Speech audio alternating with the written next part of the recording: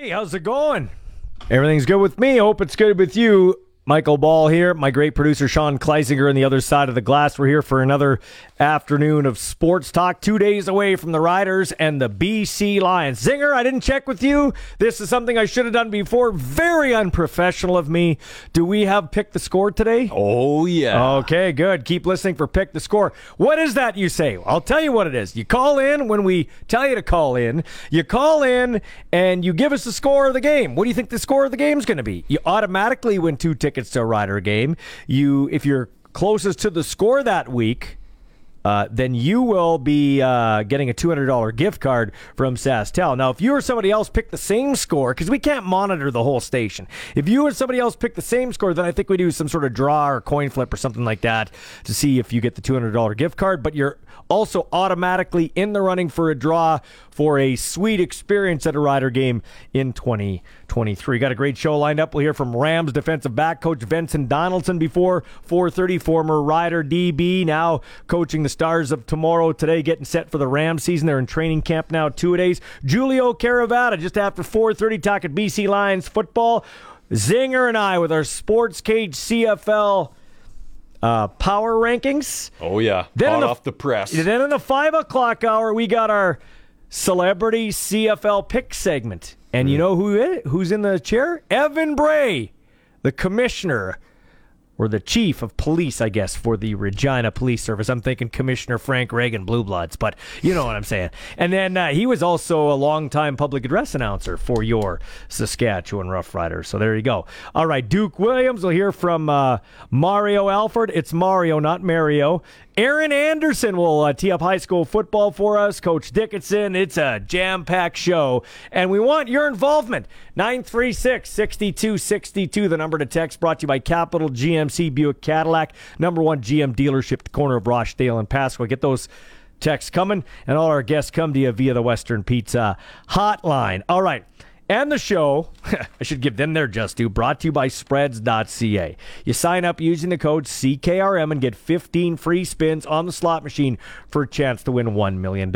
Have you thought any more about the prediction? Like, what do you got? I got the Riders by a touchdown. I might have one by the end of the show today. Okay, Pete Robertson looks like he's going to play. Garrett Marino's going to play. That's why I'm kind of waiting here. I need to see who's playing here. Okay, yeah. That's why you got to wait till kickoff to make your bets. I've got more faith in my team than you. Let's be honest. Yeah, I got way more faith in my team. Keep telling yourself that. Anyway, one of the nice additions for the Saskatchewan Rough Riders in the secondary has been number 16, Amari Henderson from Wake Forest. And he's had a couple of nice knockdowns. He's undersized, but tell you what, he throws his body in there. Got roughed up a bit in the last game by Manny Arsenault, who's a tough load to bring down. But he's not scared to throw his body in there. And our own Blaine Weiland caught up with Amari Henderson today. All right, I'm Blaine Weiland, joined with former Demon Deacon, Amari Henderson. Amari, a pretty eventful first month for yourself here in Riderville. You got yourself into the lineup and had a battle of COVID. Was a very roller coaster month for you in your first month with Saskatchewan? Yeah, it was a lot of ups and downs with the COVID. The COVID hit me kind of out of nowhere, man. But I feel good, man, just being up here in Rough Rider Nation, man. Embrace me. The coaches embrace me. The players embrace me. And I just love being here, man. The whole time I've been here, man, I just love every single moment of it. I know it's only been a few games for yourself in the starting lineup, but already you've made some key knockdowns, especially inside the end zone. Does the mentality shift for a defensive back when the play is inside your own 10-yard line? My mentality always stays the same.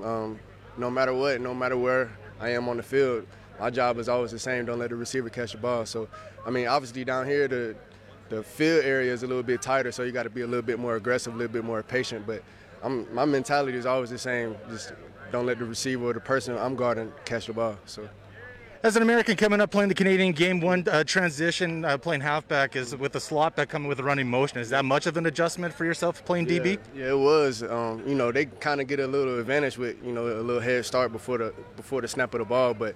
With more reps and film study, I kind of get a little bit more comfortable with the waggle. But, yeah, it's definitely different from coming up from down south, coming up here in Canada with the waggle and everything. But it definitely took a little time to adjust to it, but now I feel a little bit more comfortable than when I first came up here. Is it just simply, just taking the jam out of the way, out of your repertoire? Yeah, it's just you got somebody coming at you full speed, when you're pretty much stagnant, you know, you're not moving and they're coming at you full speed with a waggle. So kind of just getting your feet set and just staying in there and getting comfortable with the jamming the receiver inside that 5-yard mark. So it's definitely an adjustment. But like I said before, I'm a little bit more comfortable now. Can you talk about the characteristics that makes up inside of your guys' secondary? Some of the traits that are displayed inside of the Riders' secondary. Tenacity. We got to be hungry, aggressive, be able to cover, tackle. You really just got to be able to do it all. Ball hawks. Every time the ball is in the air, our motto is that it's our ball too. You know, no matter who it is, when the ball is in the air, it's yours. So go get it. So being aggressive and just playing our game. Of course, Friday's game, another matchup against the BC Lions. You guys had a encounter with them in late July. Was there anything you could take away from that first matchup with the Lions? Yeah, just being a little bit more aggressive. I felt like I was being a little bit passive, especially when the ball was in the air. I had a ball caught against me, deep post route that I gave up. I felt like if I would have been more aggressive on that play specifically, it kind of would have helped us out in that game because that was right before halftime, so that was a big play for them. So just being a little bit more aggressive this game, but you know we got to give kudos to them. They're a really good team, great quarterback, great wide receiver. So we just got to come out there, play our game, and be aggressive. And speaking more about that wide receiving core for BC, is it a simple situation? They got a lot of great bodies inside of that wide receiver group that make them so much dangerous. I mean, we just got to play our game. I feel like if we play our game, we can play with anybody, and we know that. So we just got to come out here on Friday and just play our game, and I feel like we'll be fine.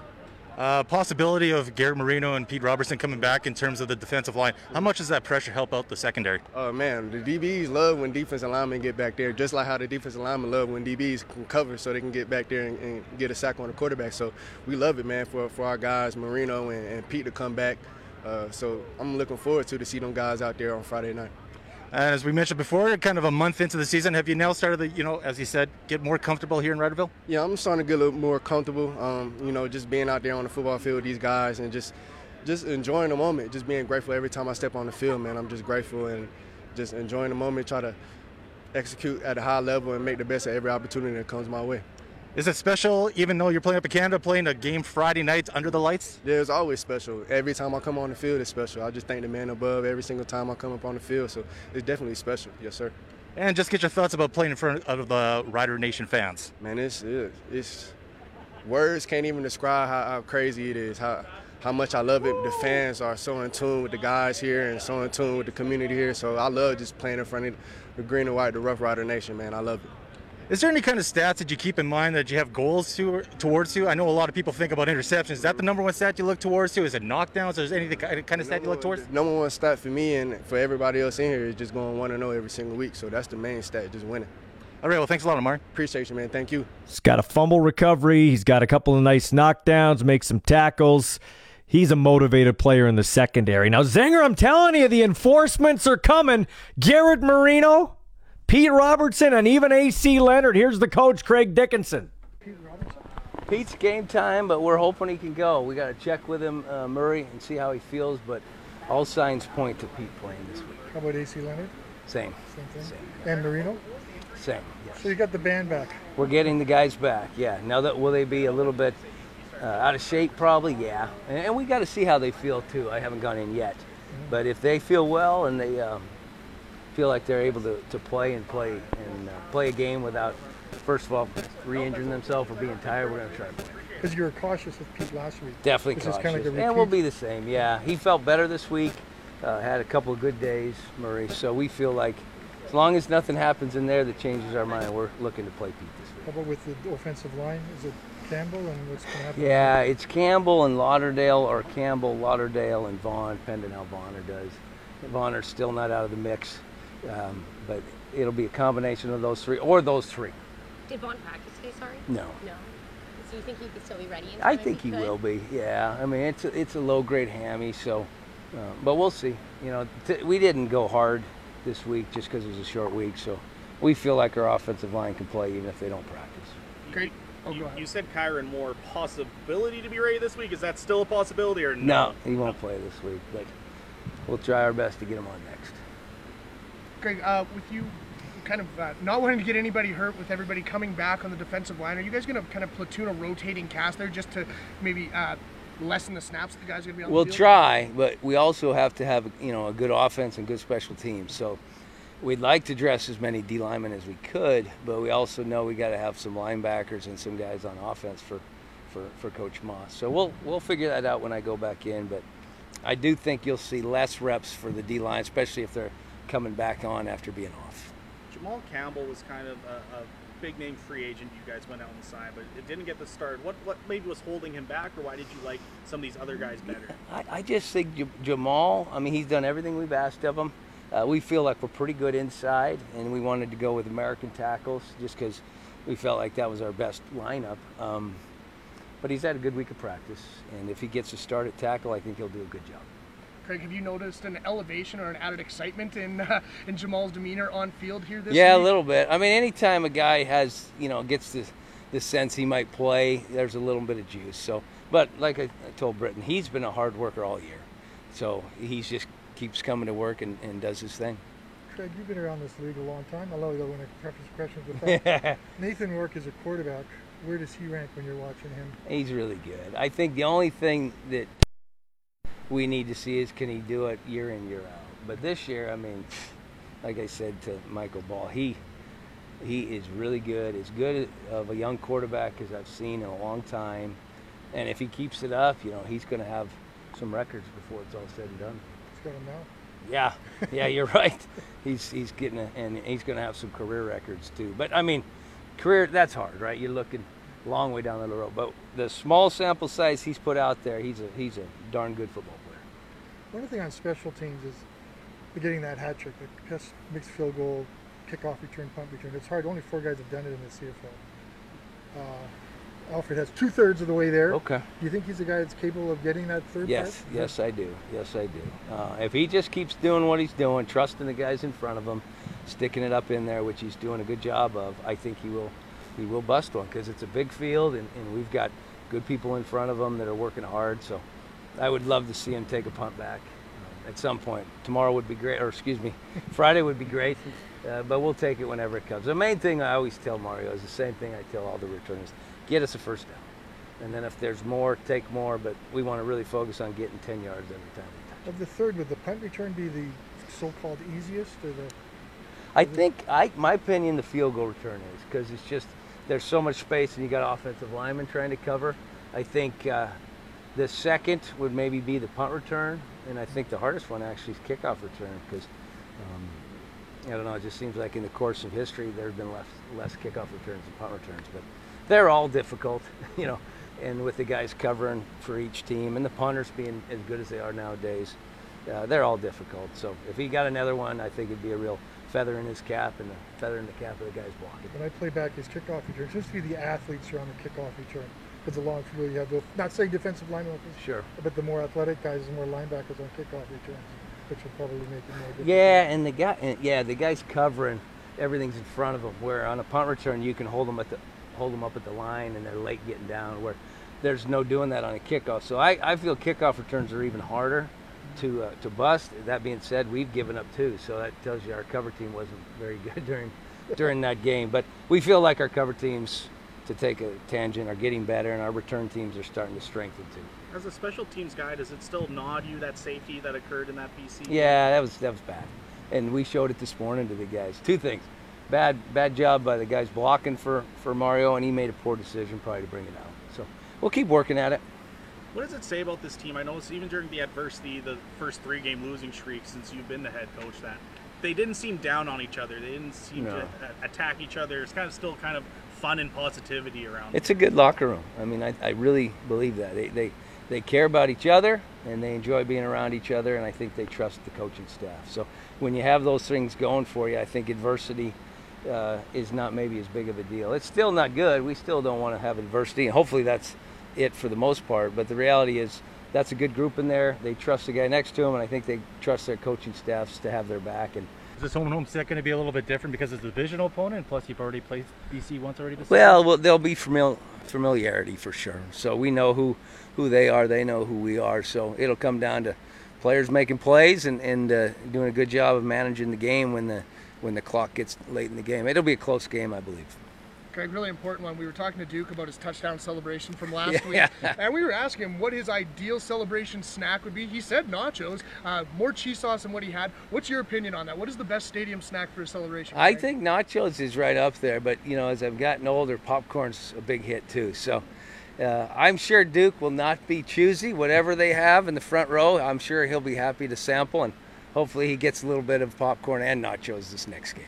What a patient man. He's a great coach. I hope he sticks around for 15 years. We as media, and I say we ask some really stupid questions. And we ask questions that have been asked every day. Like, honestly, and I'm lumping myself in. We asked this Monday, we asked the question. Tuesday, we asked the question. Wednesday, we asked the question.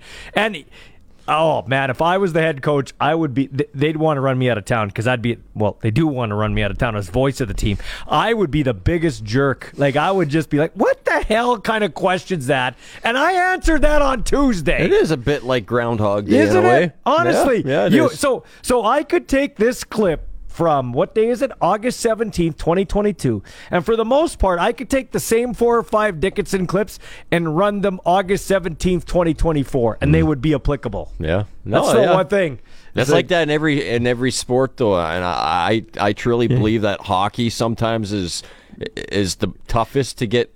Sometimes hockey players are kind of just like absolute cookie cutters. I got to do a better job of this. I've got to do a better job of this. I'm going to do this from now. When they say we just got to play our game, I got to say, well, what game is that? Yeah. Can you tell us? Can you tell us what your game is and see what they have to say? Well, we just got to stick to our systems. Well, what's your system? Mm-hmm. We just got to give it 110%. Well, what is 100? Yeah. So are you telling me you only give 70% some of the time? Yeah. It's interesting, the world of sports. Doesn't take a rocket science, does it? When we come back, we'll hear from Vincent Donaldson and our clutch performance of the day. You're listening to The Sports Cage for spreads.ca on 620 CKRM. Thanks, Cody. All right, so we got some good news. Our clutch performance is Team Saskatchewan at the Canada Summer Games in the Niagara, Ontario area.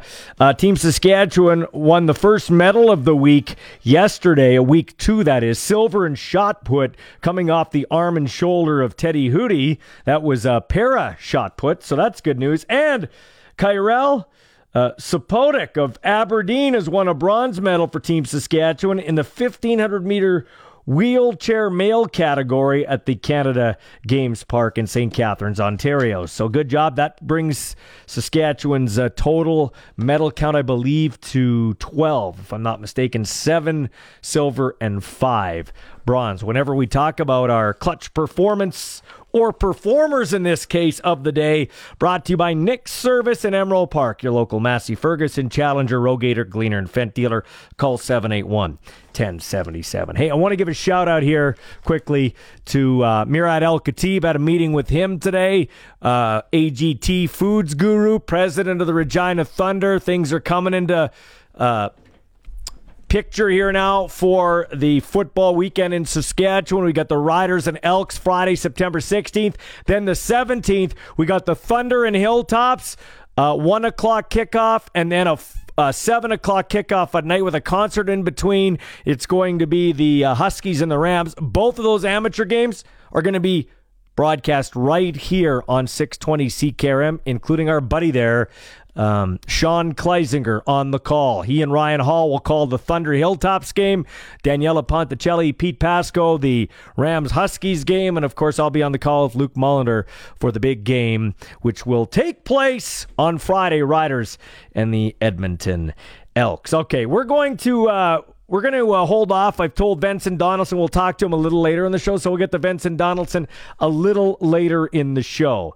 But up next, we'll head out to Vancouver and talk to former Canadian quarterback in the CFL, color analyst, and one of the best in the business. Probably I got to say my guy's the best, but then right next to Luke Mullender is Julio Caravata. He joins us in the Western Pizza Hotline next here on 620 CKRM. Hello, hope you're doing well. 936-6262, the number to text. That's for Capital GMC Buick Cadillac. My producer Zinger's man on the text line. Do we have any text there, buddy? Yeah, we do, man. We got a couple texts rolling in here. Leonard's on the text line. Leonard says, "Hey, Ballsy, I have bumped up my farming chores from Friday to Thursday Thursday. The potatoes are being peeled. The cows are being milked so I can go to the game on Friday.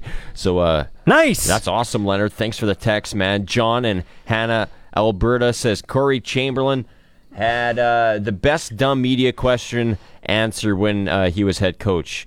And quote, what do you need to do to win today? Coach, we need to score more points. That was his answer. That's the best. That was a good one. That was a good one. Thanks, John, for the text. That was a good one. All right, let's head out on the Western Pizza Hotline. Dinner time, game time, anytime. A great time to order Western Pizza. Julio Caravata joining us, color commentator on the BC Lions Radio Network. It's amazing. These coaches have such patience because we media ask them the same questions day after day, just in a different way. Yes, we do. Isn't it true? It's true, man. God, yeah. I mean, Dickinson's been asked about Nathan Rourke and how great he is 4 times this week, and he does it with a smile on his face every time. I will tell you this, man. I am so, I love broadcasting CFL football. I get excited for my riders. At times, some of it's manufactured excitement, because if you're not into it, the people listening to you won't be into it. I don't know that I'd have a voice by the end of the third quarter if I was calling the video game known as the BC Lions. How fun has this season been for you? This goes back to the Roy DeWalt, Mervyn Fernandez days, man. Well, I have to say, probably, I experienced one year, my rookie year in 1991. Doug Flutie was our quarterback, and he threw for 6,619 yards, and we played 6 overtime games that year. That was an exciting year. But as far as broadcasting, this is right up there. I think probably too with the fact that there's been a number of games here where they've been down. You know what I mean, and had to come storming back. And there was no better example than that, last Saturday when in Calgary, right? Yeah. I feel like Nathan Rourke was maybe a little tentative in terms of being the locker room leader early on because he's 24. He's now just the newly anointed starter. But I really felt watching that game last week and talk with Glenn Suter about it. It's like that was his team. Like he took that team over, not only with his play, but his demonstrative nature on the sidelines too. Yeah, he's but here in to be honest with you, like his personality, he's a very quiet guy. Like he's not the kind of guy that is going to rah on the sidelines. You did see, you saw a guy that was encouraging, that guy that was, meeting his teammates and doing all those things. But ultimately, what Nathan Rourke is doing is he's winning on the football field. Right, and he's going out and executing at a very, very high level, and everybody else is just is along for the ride, right? Like they all know that when they walk into that huddle, and this is another remarkable fact about him is that at his age, where he is in his career, he's already developed that where guys step into the huddle and they look at him and they believe, hey, we can win, no matter where we are in the game. If we're down and out or whatever it is, we got a chance with this guy. And that's in a lot of cases, Ballsy. That's a hard thing to have, to develop. Yeah, right? Because your body of work speaks for that. And so to his body of work, even though we're still just about halfway through his first full season as a starter, and he's already developed that is pretty special. So being elite is year after year. That's how you become an elite quarterback. Now, in the small sample size, Coach Dickinson said the other day, the first time he was asked on this show back on Monday, said he can't remember a quarterback being this good in the last 15 years this young. I've been racking my brain, man. You've been around this game longer than me, and you've been in the game as a player. I can't think of a young guy that's come on the scene like this. Like Warren Moon had Tom Clements. Doug Flutie, you mentioned him. He was a professional quarterback before he came. Yeah. Ricky Ray split time with Jason Moss. Anthony Calvillo was almost out of this league. He was okay in Vegas, then went to Hamilton, had some confidence issues, went behind Tracy Ham. Like, I don't know if there's another Nathan Rourke. And I love it because they wanted to get rid of Canadians, and the best player in the league is a Canadian. Well, you're right in that sense that there have obviously been a lot of great quarterbacks, and you develop that over time. But coming out of the gate and doing what this kid has done, I can't remember anybody that's done this, right? Not at this level. Not throwing for 477 yards in 1 week and then following it up with another 488 yards. Like, his level of execution and his completion percentage is another thing that is just off the charts. Like, you just like, I again, Ballsy, at times I find almost at a loss of words. Like, I mean, you just don't know what else to say. Like, it's just remarkable. I've listened to your broadcasts. You're never out of words, Caravada. I've listened, but I'll tell you what, man. I mean, and don't get me wrong, I love listening to you talk. So when Nathan Rourke threw that pass to Burnham, he couldn't have gotten a golf cart and driven it down there and put it in his hands any better than that. That was a 55-yard dart. Oh my gosh, I agree. That was the one throw for me that, the two, one to Lucky and the one before that to Burnham was, I mean, you can't, when you looked at the replay, that ball hit him in between the 1 and the 6. Like, literally, people say that, but literally on the replay, you could see the ball hit him between the 1 and the 6. Like, it was ridiculous. There was not there was a 6-inch window there, and he put it in it. And then the same could be said about that throw. Like, the thing about, I always say, like, there is a certain level of innate ability that quarterbacks have, like the elite ones. And when you see throws like that, that's what I'm have, the stones to throw that ball.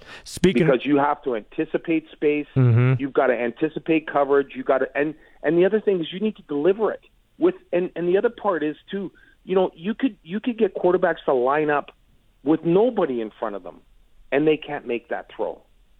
But you add in the fact that he's got people coming at him, and his poise to throw that ball the way that he did is holy cow. Like, and he does it week in and week out. And it's his preparation too, right? Like, he is so meticulous in the way that he prepares for a game. And when he gets into a game, you can tell, right? Like, hey, there have been times where, and you've seen it, you may throw some things at him early on, and he may get confused, and he may make a mistake. He may throw an interception, but his ability to bounce back from those mistakes at that age, to do what he's done, that's another thing that's remarkable that I find I'm in awe of, because usually at a young age like that, you're going to fall apart, right? You're going to be like, oh God, I don't want to force something in there. I don't want to make another mistake. I don't want to throw another pick. His ability to wash away and just go to the next play is, again, just uncanny. Well, what people tell me about, I don't remember watching him. I did watch him, but I obviously wasn't old enough to appreciate it. But they told me Ron Lancaster was a guy that could slough off a couple of interceptions, and his motto was, when I talked to him, don't be scared to throw the next interception. And there's no string on the football. When you let it go, it's gone. Good or bad, you got to move on to the next one. So I really like that about him too. Here's the other thing. I got into a debate with Arash Madani about this a couple of weeks ago before he put together the back-to-back 400-yard performances, okay? And Arash still had Zach Collaros as the best, as the MOP leading candidate. I said not even close, because Nate, for this reason. Now, no disrespect to Kelly Bates. I think he's done a good job as the O-line coach. They've tightened things up a bit. But Nathan Rourke makes that offensive line look real good. He hangs in there. He'll shuffle a little bit. Like his preparation, getting the ball out of his hands, makes that offensive line look real good, because it's not much different than it was last year. Yeah, no, I agree with that. I agree that, Kelly has done a much better job. And so, let's not forget about Jordan McTimmick and what he's done as the offensive coordinator and building an offense that really tailor makes it to his quarterback. But you're right. Like, hey, all those years when Danny McManus was, whether he was in Edmonton or he was in Hamilton, and those offensive lines were giving up 5 or 6 sacks, it wasn't because they were that good. It's just that you got a quarterback that's getting rid of the ball, right? And so that's part of the deal, right? That's all part of the package. If you got a quarterback that's prepared and knows where to go with the ball, and you're right, he has a tendency to. He wants to stay in there and throw the football. That's his MO. He wants to, and sometimes to his, it gets him in trouble because he hangs in there as long as he possibly can to make sure the play works. It can kind of, it puts a lot of strain on your offensive line. But there's no question that his ability to read and get rid of the football really helps. It helps everybody, right? It helps run the whole offense, right? When your quarterback is seeing and reading the distributes to all the receivers, it's just incredible for somebody where he is in his career to be able to execute the way that he does. Mosaic's a tough place to play. The Lions got down 17-4. They showed moxie and came back and beat the Riders 32-17. But the Riders are about to bring in AC Leonard, who won't be, probably run out of gas, be a little bit out of shape, but they're going to bring him in, Pete Robertson in, and fired up Garrett Moreno. I think this is going to be a tough ask of the BC Lions, even though I think they're the more talented team per se. I got the Riders by a touchdown in this game. Well, yeah, no, I think that they're going to definitely. Well, what about Pete too? Or I know that Moore was another one that they were. Yeah, he's not. Kyron Moore and Shaq Evans aren't. They're practicing, but no, Moore's been ruled out, so that's not going to happen. And they've got Lauderdale and Campbell now, the expected tackles on the line of scrimmage. Yeah, here's the thing. We both know, we've been around long enough to know that the game's won and lost in the line of scrimmage. So you just pointed out three guys that definitely are going to have an impact up front. Now it's the chess match, right? What do you do as an offense to counter that? You got three guys in there that haven't played. You said AC Leonard may run out of gas. Mm-hmm. So what do you try to do as an offense to try to counter that? So this is all part of the chess match that's so fun about football. Let's trying to figure it out. So I would think that the Lions are they know that they have all those guys coming back, and that's going to make a huge impact on that defense, and they're going to be a handful, and they know it. So here we go. We're going to find out whose game plan is better. But as always, this time of the year in Mosaic, two good teams that are going to be battling and understand what's at stake. You couldn't ask for much more. Yeah, and the Riders are running out of runway in terms of home games, so they got to get this one on home turf. Hey, but I got to ask you this before I let you go. I'm not going to get too down on the BC Lions. They've done a great job of marketing and blocking off the street and doing that stuff. Still, people aren't coming through the turnstiles like I thought they would. Although it is summer, lots to do in BC. Do you think we'll see an uptick at the gate as we turn to fall here? Yes. Well, I don't know what it's like in Saskatchewan with the fans there and summer and how it works there. I know that they still love going to the games in the summer, but here it's just a different, and especially coming out of COVID. A lot of the people that I know, like guys that I know who have families that love football, they're all in. They're captivated by Nathan Rourke and what's happening, but they're away. I mean, because they've had to be cooped up for the last 2 years, this is the first summer that they've been able to go away, and everybody that I know is taking advantage of that. So, but the best thing what the Lions have done is that, the crowds aren't as good as they want, but what Amar Doman and that whole staff have done around the games, it's building momentum. And I would think that once we get into Labor Day and past, that you're going to see more people as they settle back into their fall schedule and schools back in, that they're going to get more people into that stadium, because there is honestly a real buzz about what the Lions are doing, and especially around Nathan Rourke. People are excited about it, and now it's just a question of them getting down to the game, and there's no excuse for them not to. I feel kind of bad, though. I'm kind of conflicted. Like, if he makes the NFL, which everybody's talking about, because he's probably better than half the backups in the league down there, which is kind of funny. Yeah. Guy went to the University of Ohio. He never went to Ohio University. He went to the University of Ohio, okay? So he's been flying under the radar, and now everybody's like, oh, he's going to make the NFL. And you know, you don't want to make predictions, but my thing is, gosh, they're building all this momentum, and then this dude could be like a shooting star, right? Yeah, no, I know that's one of the things that they've built the team now where you're right, they got all the pieces in place, and then you get probably the biggest piece and the potential to lose him. But the reality is that, what he's doing, he's going to have multiple workouts and I think opportunities to go down there. Now, the question is going to be what Nathan Rourke wants to do.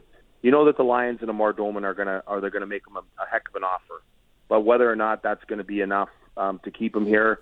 And can they rip up? But can they rip up that rookie deal, because that rookie deal under the new CBA is set in stone apparently? Well, this is his last year, is it not? No, he's got one more year. This is the first of it. I think next year is they would have to pick up the option, but they would at the end of this year they would throw that contract out and negotiate. I would hope so. Yeah. There's no question that they're going to tear that up and say, hey, listen, what does it need? What are you going to need to stay here? So he could if he continues down the path he's going, he can write his own ticket here. Mm-hmm. But it's all up to Nathan. And the thing about it too is that he's not going to discuss that. It doesn't matter what you say to him. His focus is going to be on this team, and that's going to be something for after the season.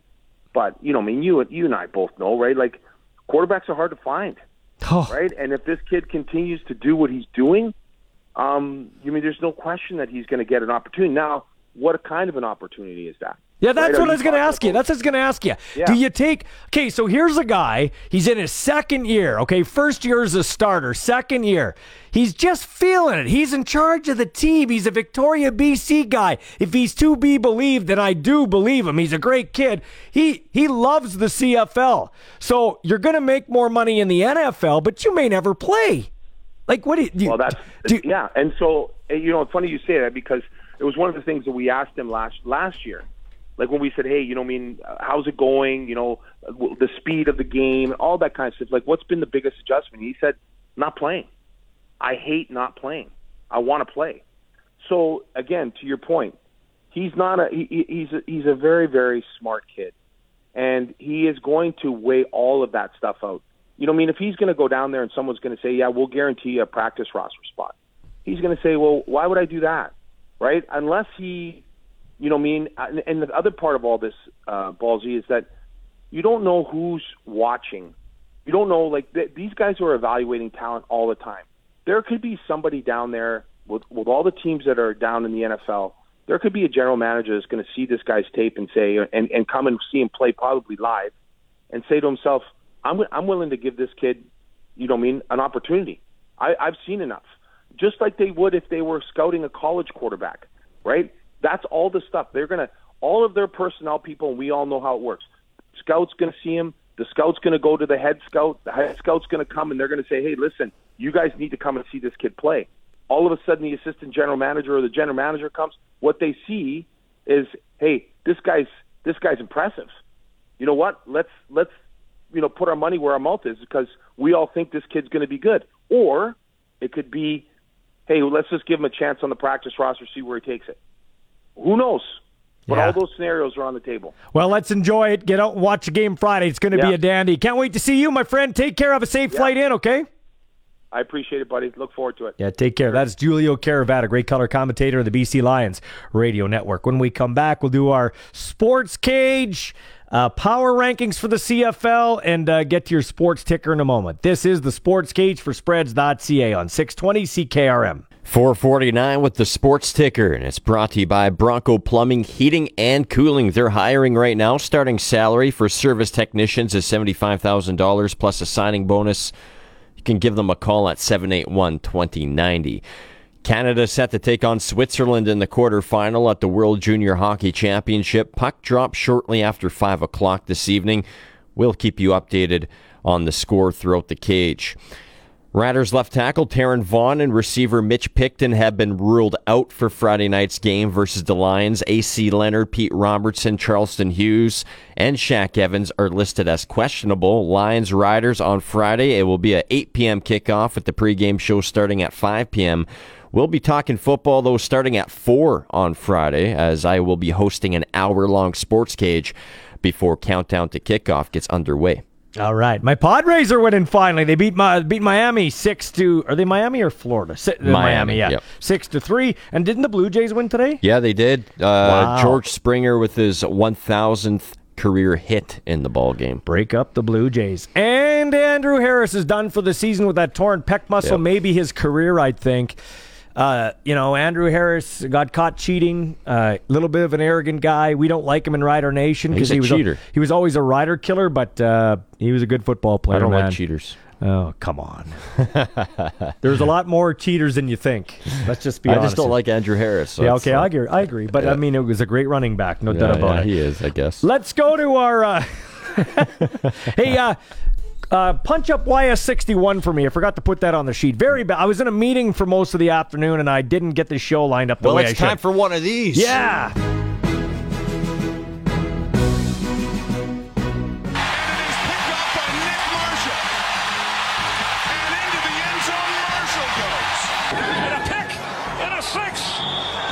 It's going to be a touchdown for Chandon Sullivan.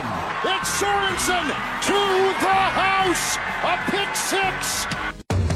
Time now for another Pick Six with Ballsy and Friends as they give their take on 6 sports topics of the day. All right, so it's more than 6, but it's our excuse to do a power ranking here. Let's go with number 9, the CFL, Ottawa. They didn't play last week, so they didn't lose. That's all I can say about Ottawa. So they're number 9. You got number 9. Yeah. What do you got at 9? I have Edmonton at number 9, okay. man. I really think that Edmonton is the worst team in the league. I would put money on Ottawa and trust Ottawa more than I would Edmonton. And I know Riders and Elks was a tight game with the weekend. I'm not under a rock, but I'm taking Edmonton at number 9. Okay, number 8. Last time Edmonton won a home game was pre-COVID, before COVID. They're 0 for 12. Now, they can change all the players they want, but until you have a quarterback, you aren't winning anything.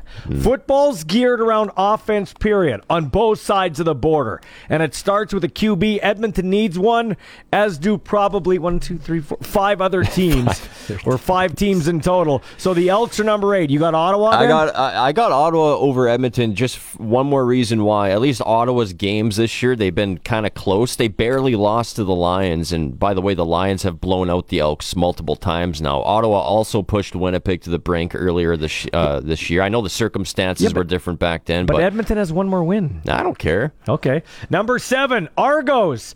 I just can't figure this team out. Or its quarterback out. McLeod Bethel-Thompson has great stats, but stats are for losers. And he hasn't proven that he's a winner. And now Andrew Harris is out for the season with a torn pec. Mike O'Shea will be coaching the Argos next year. Wow. They're number 7. Wow. I'm going to go with the Ticats at 7 because as painful as this is to say, I'd rather have Bethel-Thompson and Trevor Harris at the helm than what Hamilton pushes out there on a weekly basis. That quarterback situation is gross. You mean Newman, Schultz, and Evans? Yeah, that's gross. Okay, so I've got the Tiger Cats at 6. For once, they rallied late. Instead of blowing a game, they beat Toronto in an ugly one at the donut shop. Dane Evans still has the wonky shoulder, so I'm not buying Tiger Cats stock. They are at 6. You got Toronto at 6? I got Toronto at 6, and I don't have much to say about that. And number 5, I can't believe I'm saying this, but Montreal played Winnipeg tough twice, beating them once. I think they're the best team in the CFL's least. Yeah. I think the Alouettes deserve to be at the top of the East. I know record-wise they're not at the top, but large part due to their win over Winnipeg. I know they won because of Winnipeg's crappy kicker, Mark, I don't have a legio, but I'm putting the Owls at number 5. That's good, man. I like that nickname. Yeah. Very good. You get yourself a booster juice tomorrow because of that. Thanks, brother. Number 4, I got the Riders. They're getting healthier. AC's back. Shaq could be back. Robertson's back. Marino will be back. And they got a road win in Edmonton to end their 3-game slide. Now, it was more a paint by numbers than a Picasso, as I said, but there's no such thing in my books as an ugly win, especially in Edmonton.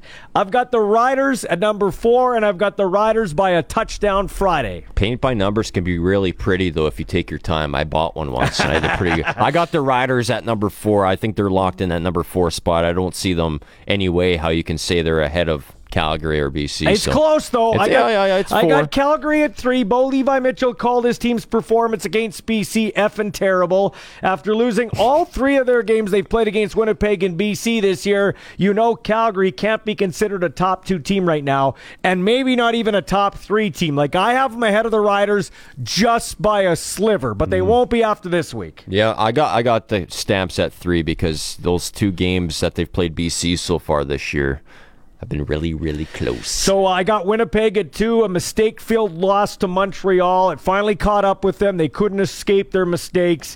At least all that unbeaten talk is done in Winnipeg. They're on a bye. They should come back rejuvenated. I think they'll take out Calgary next week. I got Winnipeg at 2.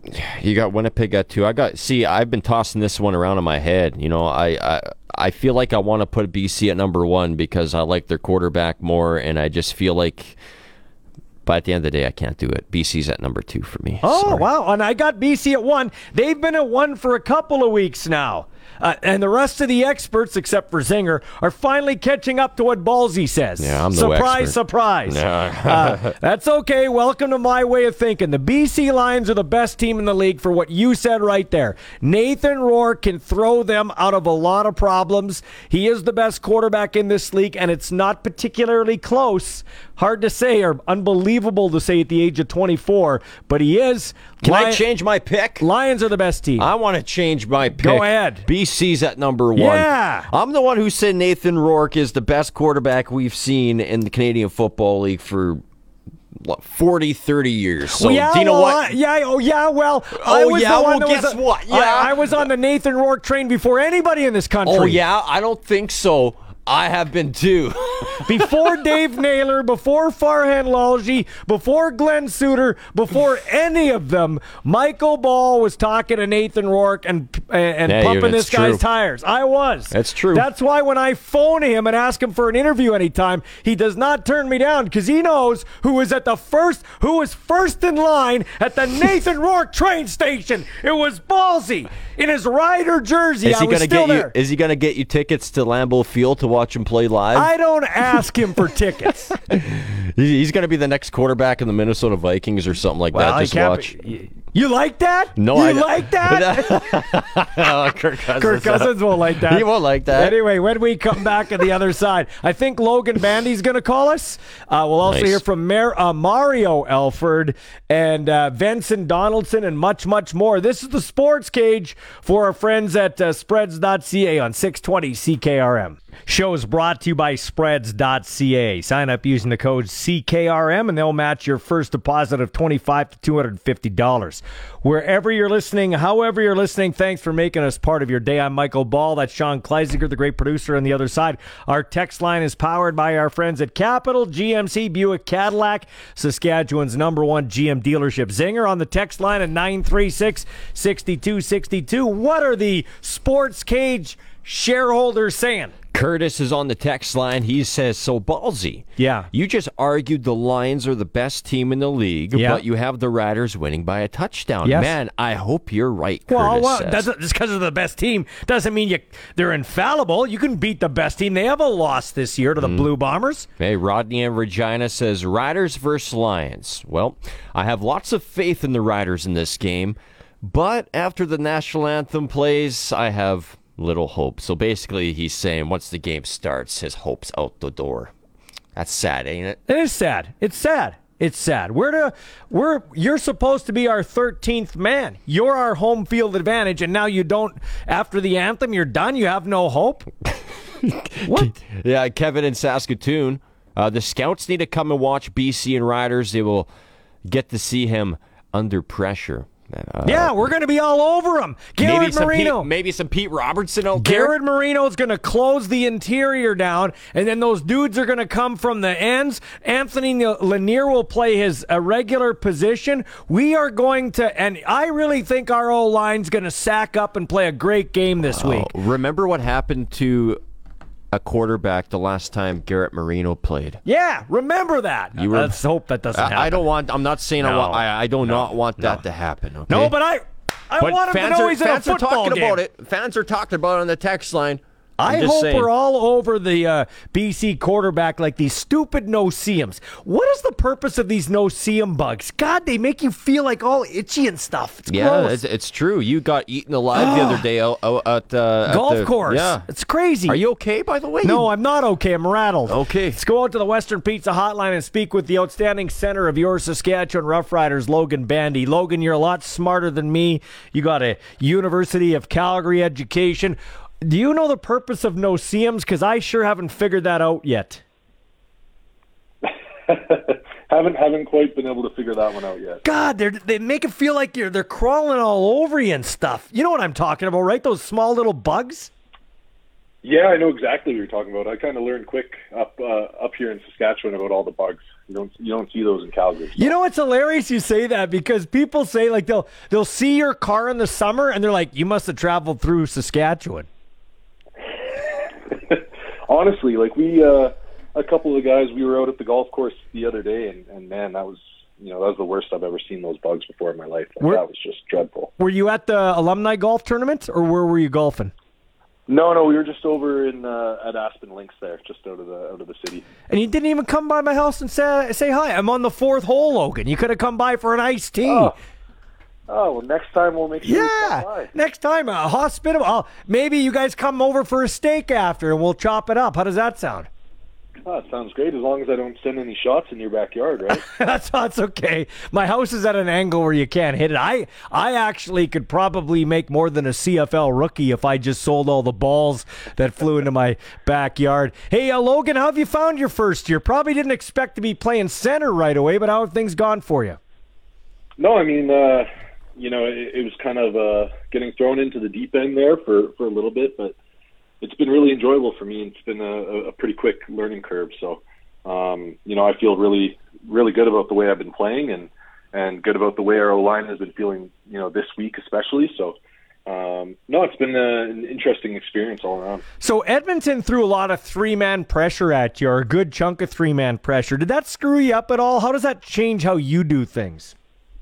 Yeah, I mean, as soon as you get 3-man pressure, the center's taken up every play. So that means, if the ends are on the outsides there, that means the center could be one-on-one with the guy in the middle with lots of space. So, and that guy over there, Mac Henry, is a pretty good football player. So it was kind of like a war for me all game, and I feel like I handled myself pretty well. Does the offensive line have something to prove? You've heard the noise outside. I know I've talked to Logan Furland about it, and you guys obviously hear the noise. Do you have something to prove in this game against the BC Lions, do you feel?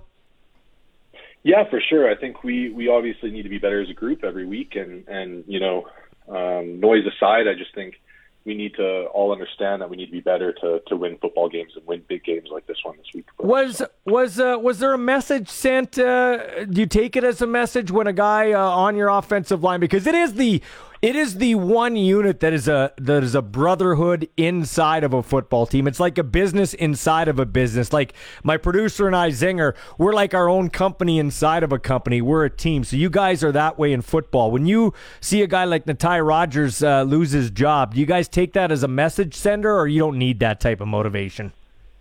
Yeah, I mean, I wouldn't say it's motivation. It's tough for us to see our brother lose his job, because at the end of the day, he's a good guy, and no matter what happens on the football field, you care about those people as people. So we just see it as, an opportunity for someone else, and we got to come out and give our best performance this week. So, Logan Bandy, how long have you been playing football for?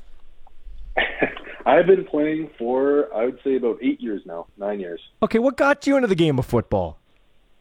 You know what? I actually grew up with season tickets to the team in red in Calgary there. So, went with my family to the games and did a couple camps and decided, and went through the great football program in Calgary there, the Calgary Mavericks and St. Francis High School, and then moved on to the University of Calgary. So, kind of born and raised there in their football culture. So, help me out here.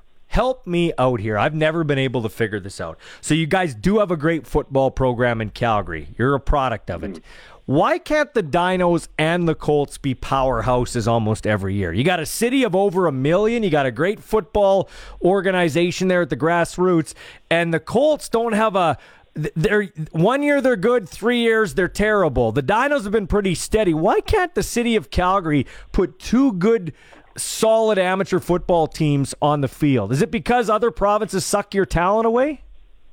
Yeah, I agree. I mean, I feel like the Colts have really struggled with their recruiting, and I know there's a lot of stuff on the side that, I can't really comment on that's really affected those teams. And I just think it's been unfortunate that they haven't, gotten the right coaching. I think Adam Glissetti over there is doing an amazing job. I just hope that they, are able to get the players and the young players to decide to play for them, and it's a great, jump from Colts to Dinos. It's a great way to prepare. So yeah, hopefully they can, step up their recruiting game. So we got a good football weekend in Saskatchewan coming up here. It's going to be you guys and the Elks on the 16th of September, and then it's the Thunder and the Hilltops, perennial powerhouses in junior football 1-4, Rams and Huskies, provincial rivals. You played against both of those teams back in the day when you were in Can West. It's the evening game, so it's football weekend in Saskatchewan. You can go to riderville.com, click on it, get a 3-game bundle, and have yourself a nice setup for football. Just sell the game of amateur football. Some of the best football I've watched, Logan Bandy, games that involve the Calgary Dinos and Rams or Huskies, or junior football, or even high school football. It wasn't even the pros, CFL or NFL. Just sell the amateur game for us. Yeah, for sure. I mean, I think, especially up here in Canada, when you get the college football and the junior football, you're not playing for big scholarships or money or anything. You're playing for the people around you and your family and your friends. So the players are always, putting out amazing performances, and it's amazing football to watch, really. I'll never forget some of the, amazing semifinal games I had with the Dinos, we won by 1 point against Manitoba because they went for 2 on the last play of the game, and we got a pick. So it's stuff like that that'll stick with you forever, and I hope that the fans enjoy the football as well. What's been the biggest transition from Calgary Dinos football to being right in the heart and the heartbeat of any football team is that offensive line? You're the quarterback. What's been the biggest difference for you? I think it's just that. It's, at the Dinos, you're the quarterback, but it's not quite the same. It's for here, it's, you make all the calls, and everything's really dependent on what I call and what I ID. So that's been a big adjustment for me, and I feel like it is a very steep learning curve after that first game in Montreal. So I feel like I've adjusted pretty well. Have you converted the family to green and white now? Like they're cheering when it's bring them out, bring them out. Have they been to games? Oh man, it's been pretty amazing actually. My 80-year-old grandpa has been out to a couple games. He was just in Edmonton for this last one, so nothing will beat seeing a smile on his face, and he's got his Bandy 69 jersey in green. So yeah, it's pretty amazing. Is that number important to you? Does that have significance for you? It's just when I got to the UFC, it was the number that was in my locker, so I kind of stuck with it. Really, to be honest with you. So what's it mean to you? You grew up a Stampeders fan. What's it mean to you? Is it still weird to be a professional football player for the Saskatchewan Roughriders? Yeah, I mean it's not something I think I would have imagined as a kid. I think if you would have said it to me when I was growing up, I would have laughed. But now I wouldn't really want to be anywhere else. Now that I've seen what it's like here and how passionate the fans are, and how great the football is. So. It's pretty amazing to think about, really. Yeah, I'm glad you brought that perspective in from Alberta, because I don't think people really realize it's just different here in this place, isn't it? It is. I mean, like I've seen a couple games in the U.S. and really on game day, it feels like an NFL game when you're pulling up to the stadium and you see the fans out and the party in the park, and when the fans are wearing their jerseys all across the city, and you got fans all across the country, really, and throughout the province of Saskatchewan. It's just different than anywhere else. I had Jeff Hecht on, the former Stampeder, Blue Bomber, won a Grey Cup in both of those cities, was a Saskatchewan Roughrider. He said the one thing the CFL is forgetting is the C in the CFL, the Canadian in the CFL. I think it's so great. How do you feel as a Canadian when you see guys like your teammate, Kian Schaefer-Baker, or even the guy across from you? You're not playing against him per se, but Nathan Rourke, who's taken this league by storm. Obviously, you don't want him to take it by storm on Friday. You want to smoke him, and I hope you do. I think the Riders will win. But, just to be a Canadian and see some of these Canadian football players rise to the occasion, and how important is it for you to kind of be a role model? I want to be the next Logan Bandy, so to speak. Yeah, it's pretty amazing to see how far football is really coming in Canada.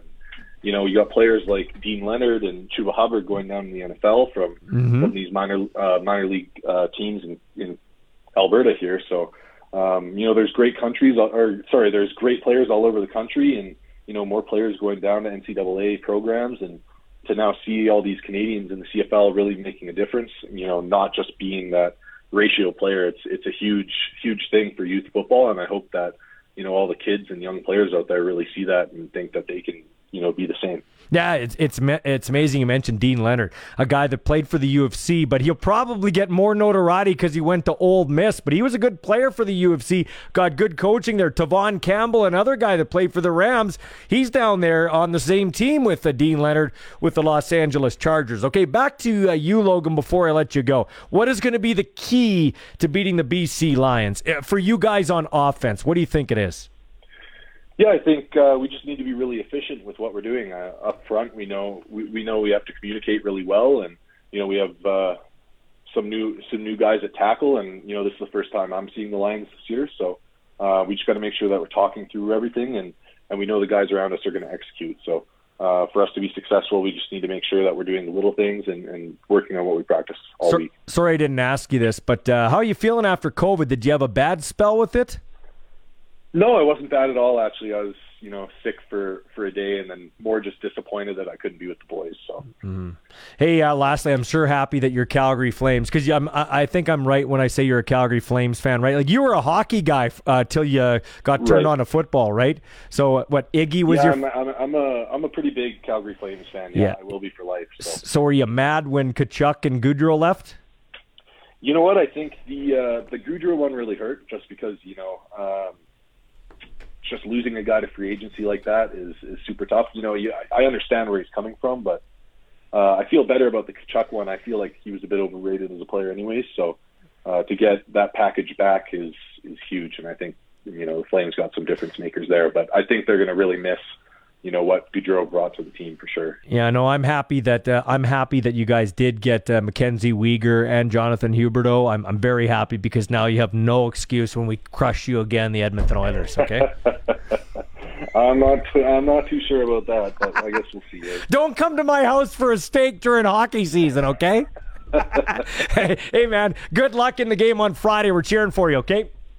Oh, thank you so much. I appreciate it. Appreciate it. Logan Bandy joining us here on the Western Pizza Hotline, a good kid in the middle of that Riders offensive line. When we come back, we'll speak with the police chief, Evan Bray. He's going to make the picks. It's the CFL Celebrity Pick segment, week number 2. This is the Sports Cage on 620 CKRM.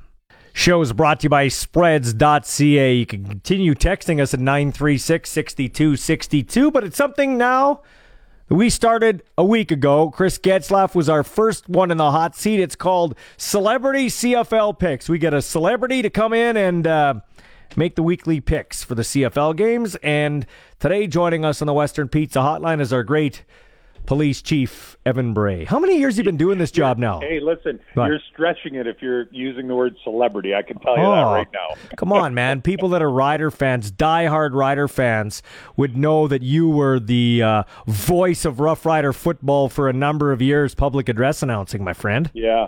It's funny, the other day someone was asking me, when did you do that? And I said, well, let me put it into context for you. My go-to line was, Darian Tarrant's pass complete to 83 Andy Fantuz.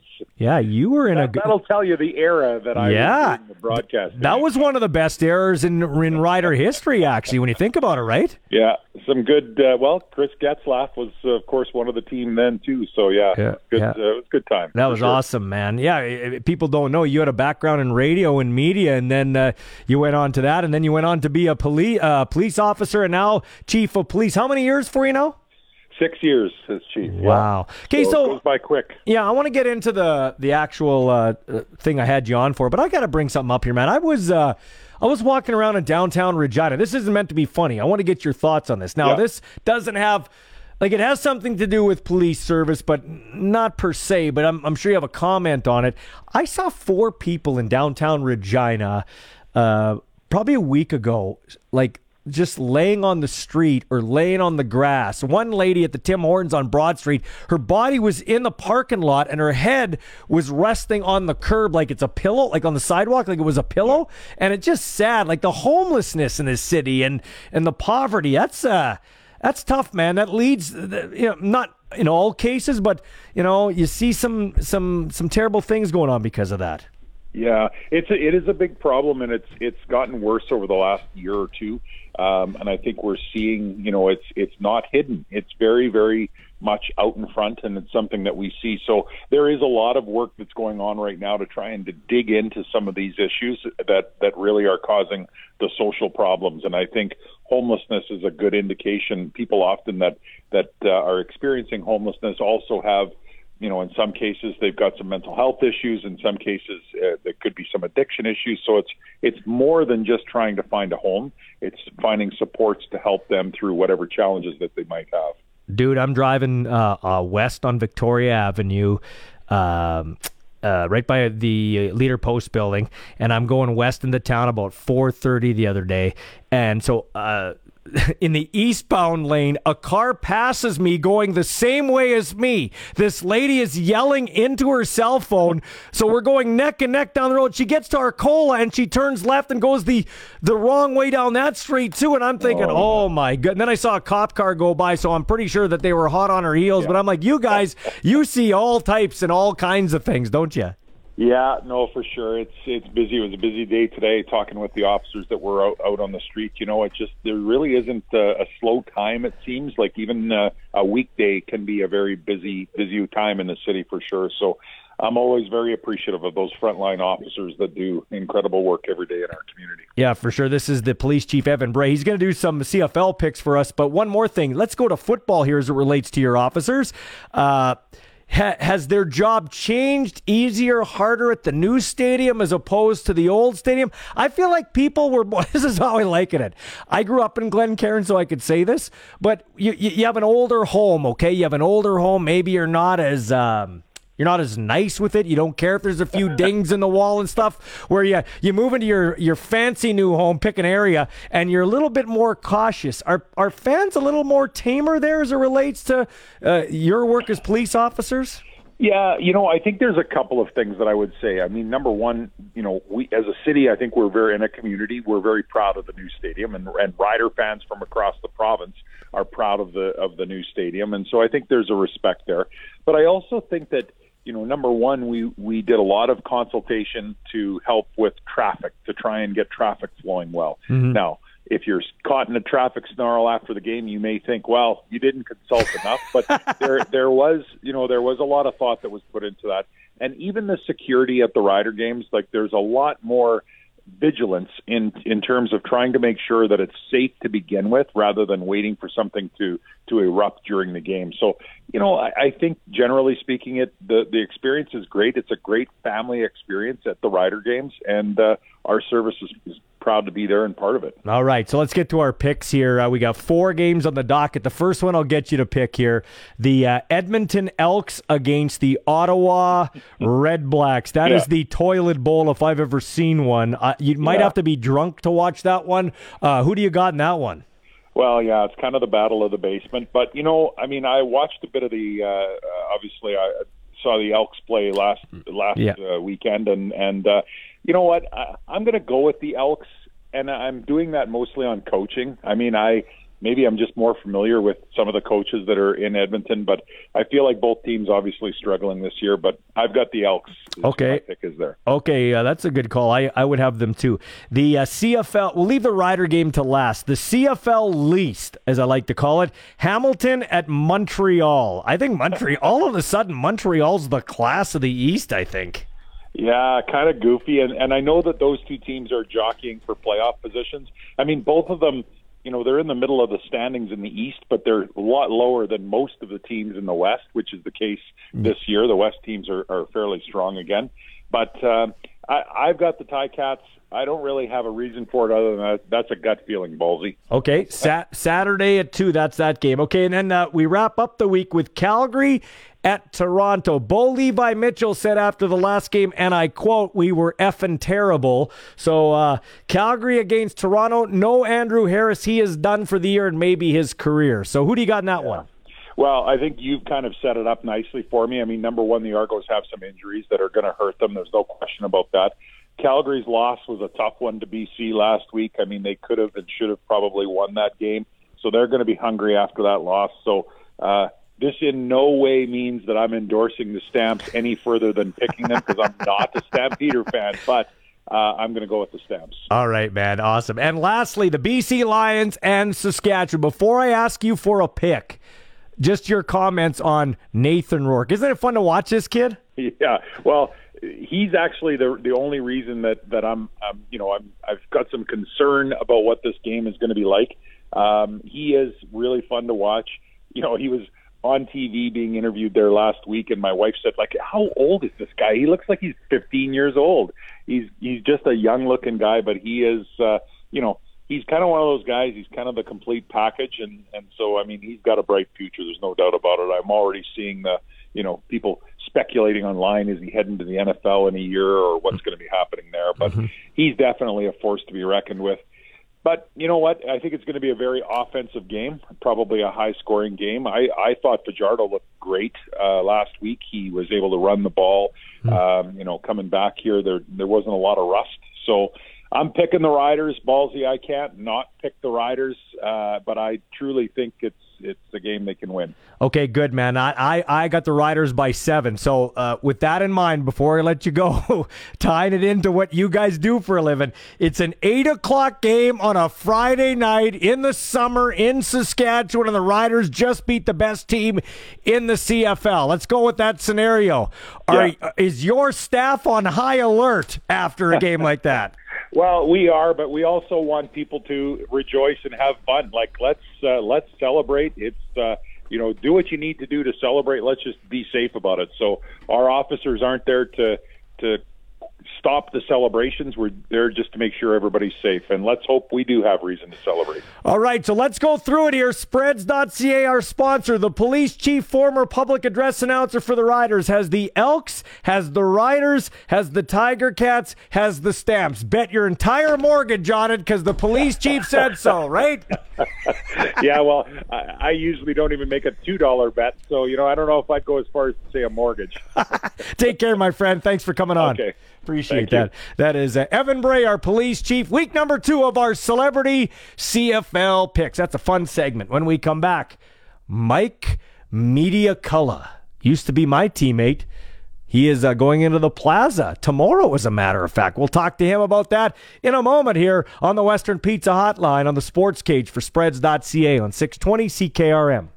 Welcome back to the Sports Cage. We're going to pick the score in a little bit here. Do we have him on the line there, Zinger? No, we do not have him on the line. Okay. We'll try to get a hold of him in a few minutes. Let's do pick the score, Zinger.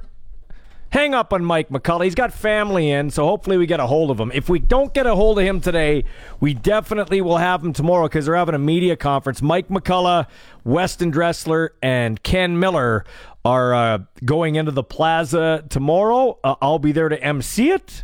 My first time. Got to go pick my suit up from Colin O'Brien's Man Shop. Pick the score. We're going to pick the score coming up here right now. 936-6262 in town, toll free, out of town, 1-866-767-0620. You call in, pick the score. We don't care if you pick the Lions or the Riders. And then you'll get 2 tickets to the game automatically, and you'll be entered into a sweet experience at a Rider game in 2023. Plus, if you're closest to picking the score for this week, you will get a $200 gift card from SaskTel. Okay, let's go to the phones on the fly, shall we? Let's do that. Hi, 620 CKRM, the Sports Cage. Who's this? Bruce. Hey, Bruce. How you doing, man? Good. What are you doing today, Bruce? I'm combining. Oh, where are you combining? Frontier, Saskatchewan. And what are you combining? Lentils. Lentils. How are they looking? Fair. Okay, so is it? Listen, I'm a city guy. I think bread comes from the shelves in the store. I'm joking. I'm joking. But is it too much rain? Is it not enough rain? Not enough rain. Not enough rain where you are, because it seems like every time I open my eyes, it's raining out in White City and in Regina here. So, it's just fair then. Do you have any other crops besides lentils? Yeah, we've got durum, some triticale, and some barley. So is the thing in Ukraine, has it affected prices in your favor or not? Not yet. No, we haven't seen that. Are you one of those guys that has like 8 million bins and you just sit on all your crops until the prices go in your direction? No. I'm a retired bounty that got in farming as a hobby farm, and expand it. Okay, wait a minute. Just wait a minute. How are you a hobby farmer? Like, a hobby is shooting or roller skating or what? You're hobby farming. You don't hobby. Who has a hobby? Who wants stress? Hobby farming? Well, I grew up with it as a kid, and we came back to the farm, to the area I grew up in. Yeah. And we bought a neighbor out, and it's gone from a small farm to Yeah. I know how this is, Bruce. You just say you're a hobby farmer because you don't want to admit to anybody that you're a farmer. That not that farming's bad. I love farming. At the end of the day, when we talk about minerals and resources and all this other crap in Saskatchewan, it always comes back to the farmers. The farmers get us through. In fact, we used to trade wheat for tickets at Rider games back in the day. I don't know if you remember that, but that did happen back in the day.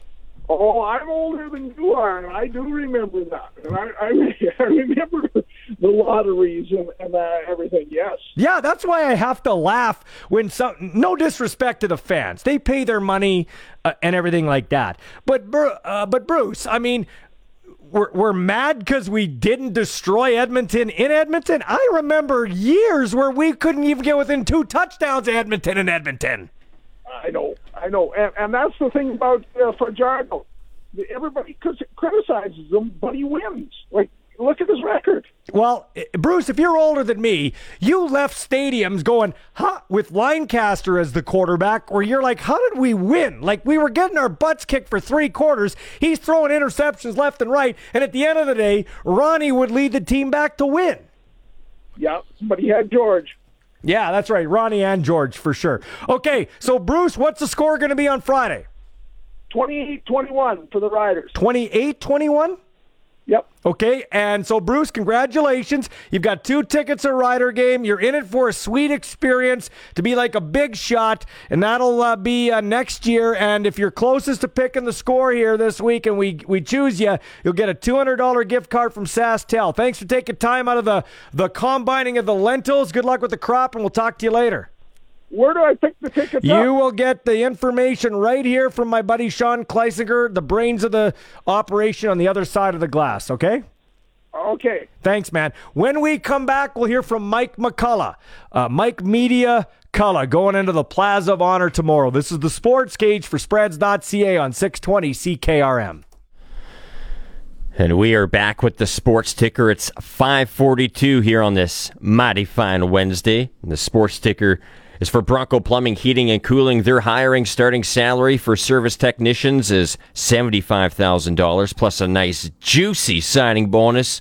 You can give them a call at 781-2090. All right, we got quarterfinal hockey underway right now. Team Canada leads Switzerland 4-2 so far. So we'll keep you updated throughout the show here. Ask me if I care. Hey, do you care about this hockey game going on right now? Didn't even have the TV on. I forgot all about it. Oh, come on, man. It's summer. Who's watching hockey? I'll watch for Bedard because he's a stud and he's must-watch. But other than that, come on. What are we doing You here? are a boss, man. What are we doing here? Like, seriously. Anyway, let's head out on the Western Pizza hotline. This guy's a Plaza of Honor inductee, so he's big-timing me now. Wouldn't answer the phone right away. Mike McCullough, how are you?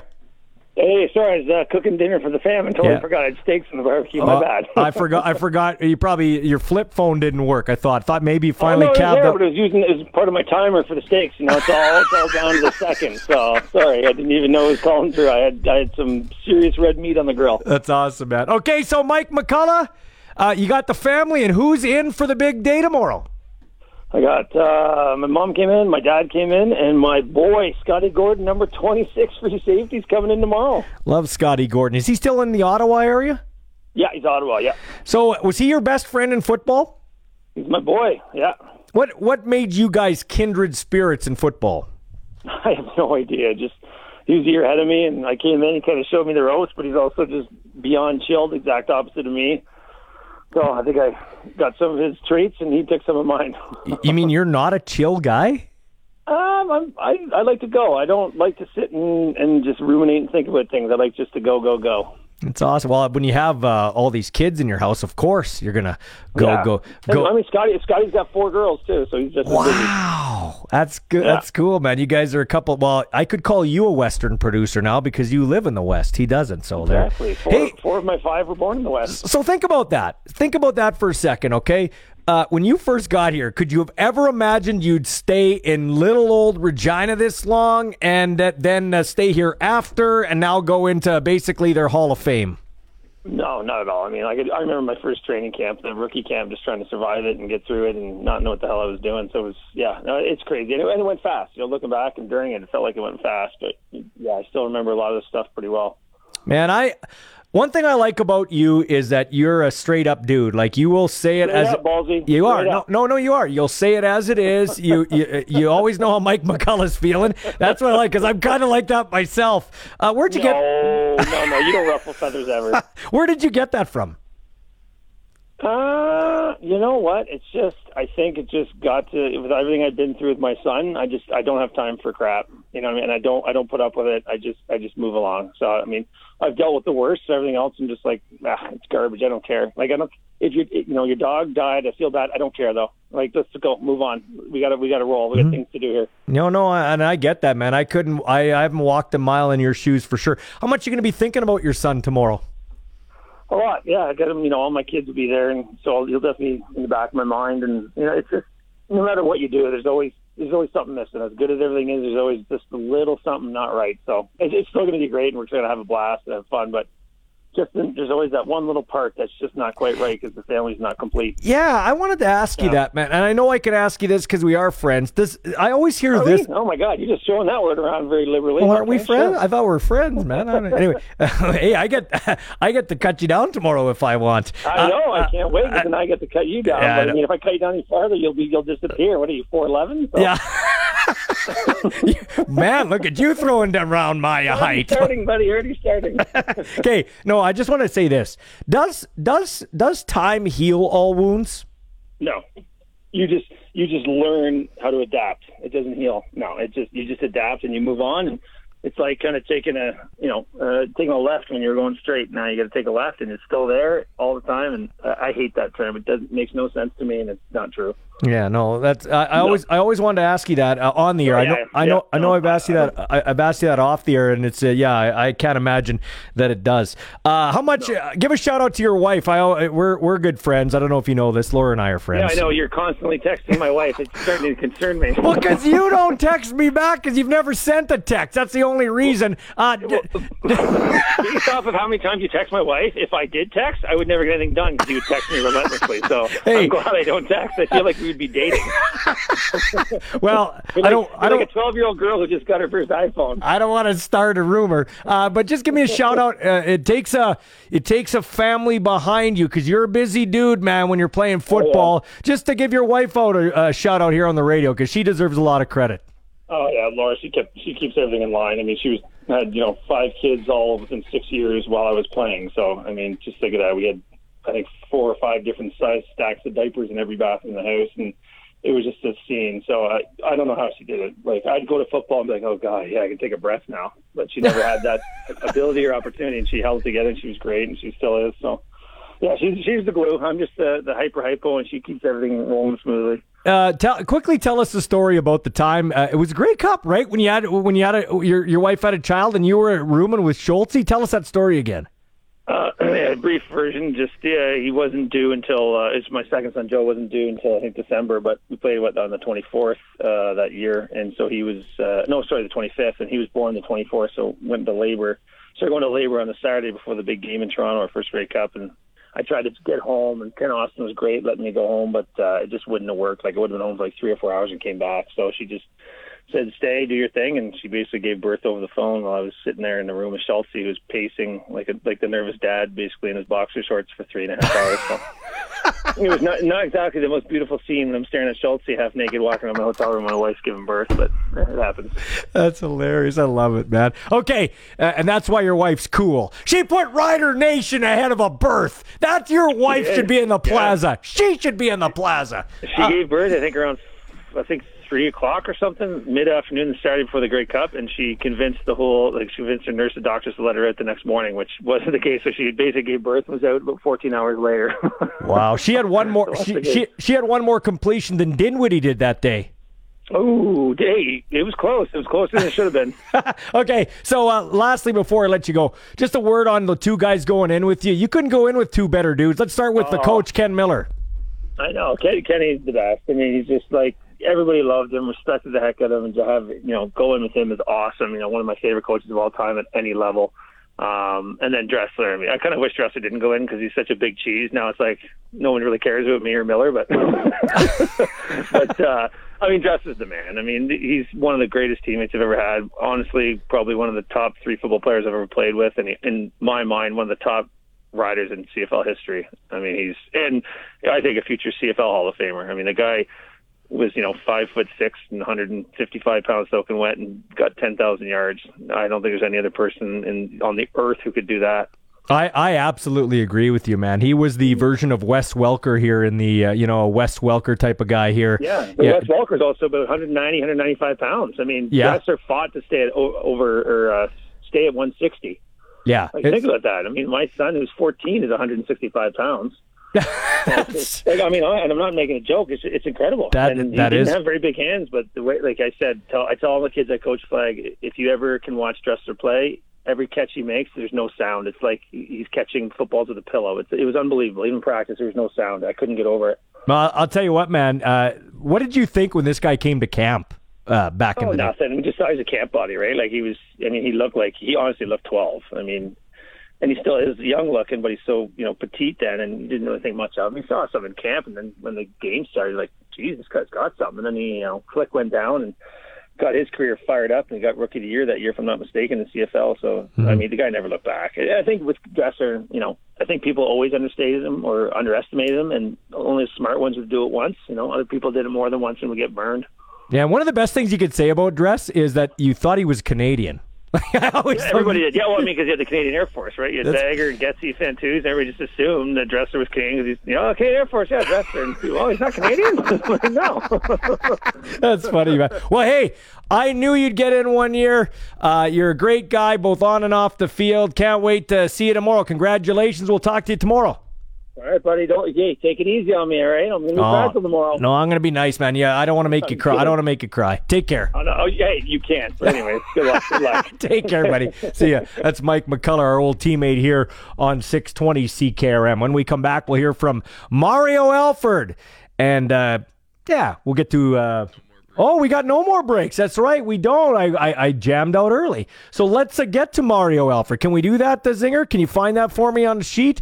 Mario Alford, who has had a missed field goal return for a touchdown and a kickoff return for a touchdown last week that was really the game changer.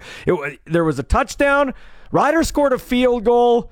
Edmonton would come down and get a 26-yard touchdown from Taylor Cornelius through the backdoor run, and then kickoff to Mario Alford, and he takes it all the way back for a 98-yard touchdown, and it got the Riders to a 21-17 lead. Only, I think it's 3 other guys in CFL history have a missed field goal return, a kick return, and a punt return for a touchdown. He just needs a punt return. It'd be nice to see him do it against the BC Lions. We caught up with Mr. Alford after practice. But I'm coming in, I'm motivated, I'm confident, so that's a big part of my game is playing confidence. So I'm just ready to get it going. BC has actually kind of struggled on their special teams, so how are you going to outdo them then? I guess we'll see.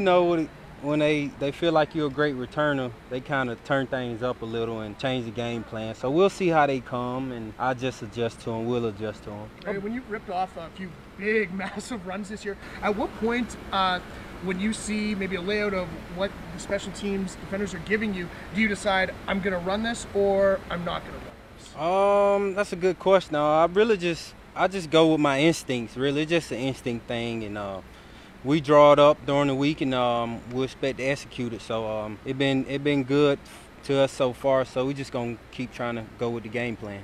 What they show me and what my instinct come this week, so we'll see. How big was it to get a return after, you had a miscue early on in late July, running out of the end zone?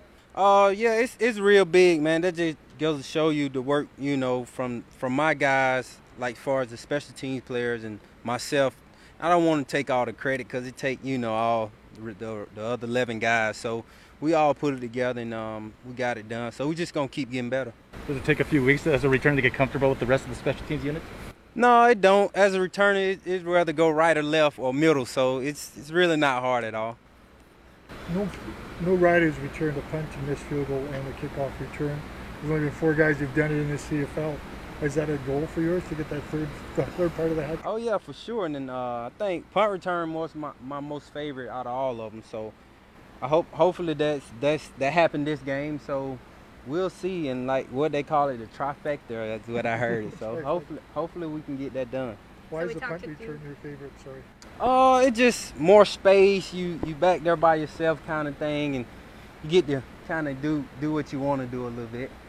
Okay, we talked about trifecta. We talked to Duke about his celebration. So if you do get the trifecta, what's your celebration gonna be? I don't know. If we down here in the Powell County, I'll probably just take a picture with the fans or something. Just jump over there and take a picture with. No nacho request? Nah, no request. I'll probably give somebody the ball. All right, that's Mario Alford. Mario Alford, Riders' great kick returner. It's a great addition for a late draft pick a few weeks ago, giving Jamal Morrow some fresh legs, a break, a hit or two, a blow or two, as they like to say. But then this guy, a couple of big blows on a missed field goal return against Toronto, and then last week against Edmonton. We'd love to see him complete, as he said, the trifecta and have a punt return for a touchdown. Our text line brought to you by Capital GMC Buick Cadillac. Zinger, what do we got? We got Darren on the text line wondering, is Ballsy suffering from PMS today? Why? I don't know. There's no context along with it. So, Ballsy, are you? I don't know. Is there something you have to tell us? No. No, I've been listen. You haven't been too heated today. No. Guys wouldn't be able to stand menstrual syndrome. That wouldn't happen. Yeah, that's true. Curtis is on the text line. He says the Riders are going to win on Friday, 34-24. So I'm gonna write that. I'm going to write that down here, 34-24. I got the Riders. Yeah, I got the Riders 28. No. Wait. 28-20 Riders. Okay, do you know what? It's time for my pick, okay? Okay. Can I do my pick right now? Everybody, the great Zinger with his pick. Yeah, Go ahead. everybody tune in here because this is how it's going to happen. Gather around. On Friday night at Mosaic Stadium, the Saskatchewan Roughriders are going to come away with a 29-27 win. Last-second field goal from Brett Lawther. Yeah? 29-27. Okay, if you're going to get that meticulous, how long's the kick? Which way are we kicking it to? It's going to be going towards the south end zone. Okay. So the end zone, the Pill Country end zone. Yeah. And the kick is going to be... I'm getting my brain waves working. I'm seeing the future. The field goal is going to be 46 yards. 46 left yards. hash. Left hash. He's 24 of 28 on the year kicking field goals. Left hash out of the hold of Corey Vedvik. Left hash. Could you imagine if that happened? Oh, my God. We better buy a lottery ticket. Oh, my God. Can you imagine how I'm going to lose my voice if that happens? No, man. Save yourself for that one. You got to save at least an ounce of energy because you do know this is going to happen, right? That's how the game is going to end. Because I am a smart individual, and I know how this is going to happen. Wow, look at you, all sure of yourself. Okay, so Zinger picked it. I got the Riders by a touchdown. Zinger's got the Riders by 2. What was that guy's name that picked it 34-24? His name was Bruce, and the thing I love about Bruce had 28-21, but there was another guy there you said just picked 34-24. What are you, brain dead? Yeah, what is it? Do you know, it takes a lot of brain waves to... predict what I just predicted, Ballsy. Show some respect. Okay, sorry. Man. And the thing I love about my score, by the way, is it's a nice CFL score. A 29-27. Slipping a couple singles here and there, it out. Yeah, you'll see. Yeah. Let's go. You'll see. You never did get me who said 34-24. It was Trevor. Okay, Trevor. Well, don't look at me like I don't know. You're the one that spouted it off. Yeah, I think you and I need counseling. That's why people say I got PMS, because we're fighting. Do you know what? It's one of those numbers where I know this number is a certain guy's name, but it's not actually, his name's not entered in there. So I'd have to scroll all the way up like 3 weeks ago for me to find it, okay? So just lay off a bit here. Okay. I'm sensitive. We're going to take a break. We'll Zing and I will hug it out. And when we come back on the other side, we'll hear from Duke Williams, Coach Dickey, and lots of other stuff before the end of the show. This is the Sports Cage for Spreads.ca on 620 CKRM. Show is brought to you by Spreads.ca. Get 15 free spins on a slot machine for a chance to win $1 million. Hey, thanks for being along for the ride. It's been a fun show, fun week of shows. Tomorrow, Don Hewitt will be in the big chair. I am off to do the Ryder Plaza of Honor dinner for the first time ever, and I'll be there to host the likes of Ken Miller, Weston Dressler, and our friend Mike McCullough, who we just had on the show. If you missed any of this show, check it out in podcast form, wherever you get your podcasts. And it's brought to you by CAA Travel, where last I heard we had 12 trips left on the Sports Cage Extravaganza to Los Angeles, California. A game, Ducks in Carolina, Ducks and Sharks, Chargers and Dolphins, and defending champion Rams against the Raiders. $24.99, taxes included. Comfort Inn, Huntington Beach, California. That includes your flights. That includes your transportation from the airport to the hotel and from the hotel to and from the games. And it includes the hotel as well itself. Yes, and daily breakfast. You just have to pay for your lunch. And we're going to throw a big party. Supper, and we're going to throw a big party. And you and I are going to do the show from there. So, yes, sir. Awesome. Okay, so here we go, because Zinger's coming. So here we go. Before I get to Duke Williams and Coach Dickey, I do want to bring this up, man. So, people accuse me of talking about my kid all the time, but I'm bringing this up as a point of reference, okay? So one of the best things about these phones, and we joke about Mike McCullough's flip phones, but having an iPhone or having Facebook or having this stuff, FaceTime has saved me because I haven't been able to be with my kid on a regular basis. And, you know, with my son and daughter, I'm a hands-on parent. Like, I'm a pretty... I'm in their lives, right? Like, I want to be a legitimate, there whenever they need me kind of parent. And I'm a football fan, and I helped steer him towards the game. He loved the game. I didn't push him, but he loved it. And he's playing down there, and he's playing safety, and he has to go in. They had a 50-play scrimmage yesterday, and he's got to tackle a 230-pound running back, okay? And he comes in from the side, and he lowers his shoulder, and his head gets in there too, because it's sometimes unavoidable. But I'm watching, and I talked to him after, and I'm watching, and he's wearing one of those Guardian caps. They're like the foam sleeve they put over the helmets, right? Mm-hmm. I really think, Zinger, if we want to take this sport to another safety level, we've done all we can with the rules. We need to, every team playing football in any level, including here in Regina, needs to wear Guardian caps. And then when we get to university or junior football or the pros where they're logoed up, they need to be logoed up. And so you got your Ryder logo on the Guardian cap. That's what's going to happen. I think that's where it has to get to. That's the only other way you can get, safer. Ethan said that saved his head, he thought, on a tackle play. I think within the next 10 years, I think that might be the case. It's got to be faster than that. You look across the NFL right now, every single team in training camp is mandated to wear those for a certain amount of time. And going forward here, I think you're right. I mean, it won't be the prettiest thing from, the fans' perspective, but at the end of the day, it's not about being pretty. You don't think Adidas, Nike, Under Armour, any of these, they couldn't make it nice? They could make it nice. Phil Knight could make a nice Nike Guardian cap. Is there any way, do you think, that you could take, the Guardian cap, but put it underneath the shell? Maybe, but it'd be too hot, wouldn't it? I don't know, because it would be such a shame, though, wouldn't it, to have the nice shiny helmets leave football? I mean, that's what really attracted me to the game of football when I was a kid. Flipping through magazines, the CFL game day programs, and seeing some nice, you know? Yeah, colored helmet. Or going to the Labor Day game in 1996, my first Rider game, Labor Day 96, when I saw those helmets, those shiny helmets. Well, there's got to be a way. That's one thing I want to see. There's got to be a way, whether it's under the helmet or over the helmet, there's got to be a way to make it more appealing and protect our players, right from the grassroots all the way up, okay? Because we want to see the health of the athletes, okay? The other thing that I have never figured out yet is, why do we have to have a chain gang? There doesn't need to be a chain gang. Can't we have a laser that goes across the field? Like, I'm surprised the NFL doesn't have lasers.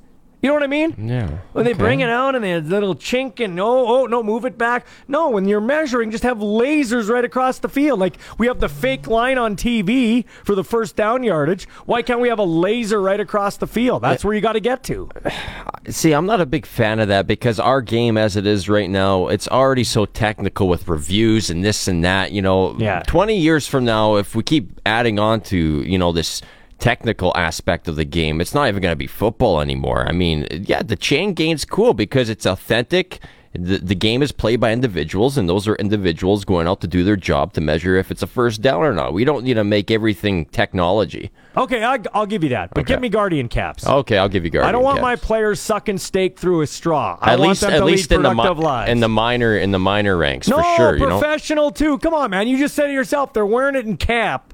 If we're no, I mean like start them up with the in minor. Yeah, for sure. Every minor team should have it. Every minor team should have it for sure. Okay, we are going to get to Aaron Anderson in a little bit from Regina High School Athletics to tee up football in the fall coming up here. But first, let's hear from Duke Williams, who had a classic celly when he scored that touchdown in Edmonton. So, Duke, last week when we talked to you, you said that in the previous weeks you'd maybe been trying to do too much. Last week you had a big week. Was that just kind of reverting back to doing what you can do and not trying to overexert yourself? Yes, sir. That's exactly what it was. I had a great week of practice, and I was back to just being relaxed and just focusing on what I can control, and it turned out to be what I needed it to be, and that's what I did this week. I also had a good week of practice this week as well. Actually just being myself, not trying to do too much. My teammates was making plays, I was making plays, and that's how it's supposed to be. We feeling good right now. We just got to put it together come Friday. So when you have that added level of relaxation, did it almost kind of burst with that late touchdown celebration of the year? Where did that come through? At what point did you know that you were jumping in to go grab some nachos? Me and Mario was in the end zone warming up before the game, and I just peeked to the back of the end zone. I was like, there's no way that's back there. And I was like, if I score in this end, I know exactly what I'm going to do. And it just so happened I scored in the end, and it was perfect. By the 5. Wondering about why no cheese. No cheese, no salsa, no queso. And it was like they just crunched it in their hand and put it back in the thing. Guacamole? No guac. That's tough. So for you, where did nachos rank as far as stadium food for Duke Williams? What would be the ideal end zone snack to celebrate a touchdown? Nachos. Just some extra nachos. Look, all I needed some cheese. They ain't had no cheese for me. So, but yeah, it was a good celebration. It was good to, get back in the end zone and just have fun. And that's what it was about. The LT Mo kept telling me just go out there and have fun, and that's what I did, have fun. Led by example, and everything played out how it was supposed to. Duke, if you're able to score this weekend, do you have anything planned to celebrate with the fans at Rider Nation at home here? Oh yeah, I got some up my sleeve this week, especially at home. So I know they're gonna be looking forward to it. So hopefully I get in the end zone this week and put it to the test. So should we be letting fans know if they're in the first couple of rows in either end zone to get nachos with extra cheese and make sure there's some left for you? I need them in both end zones. Nachos with extra cheese and a cold drink.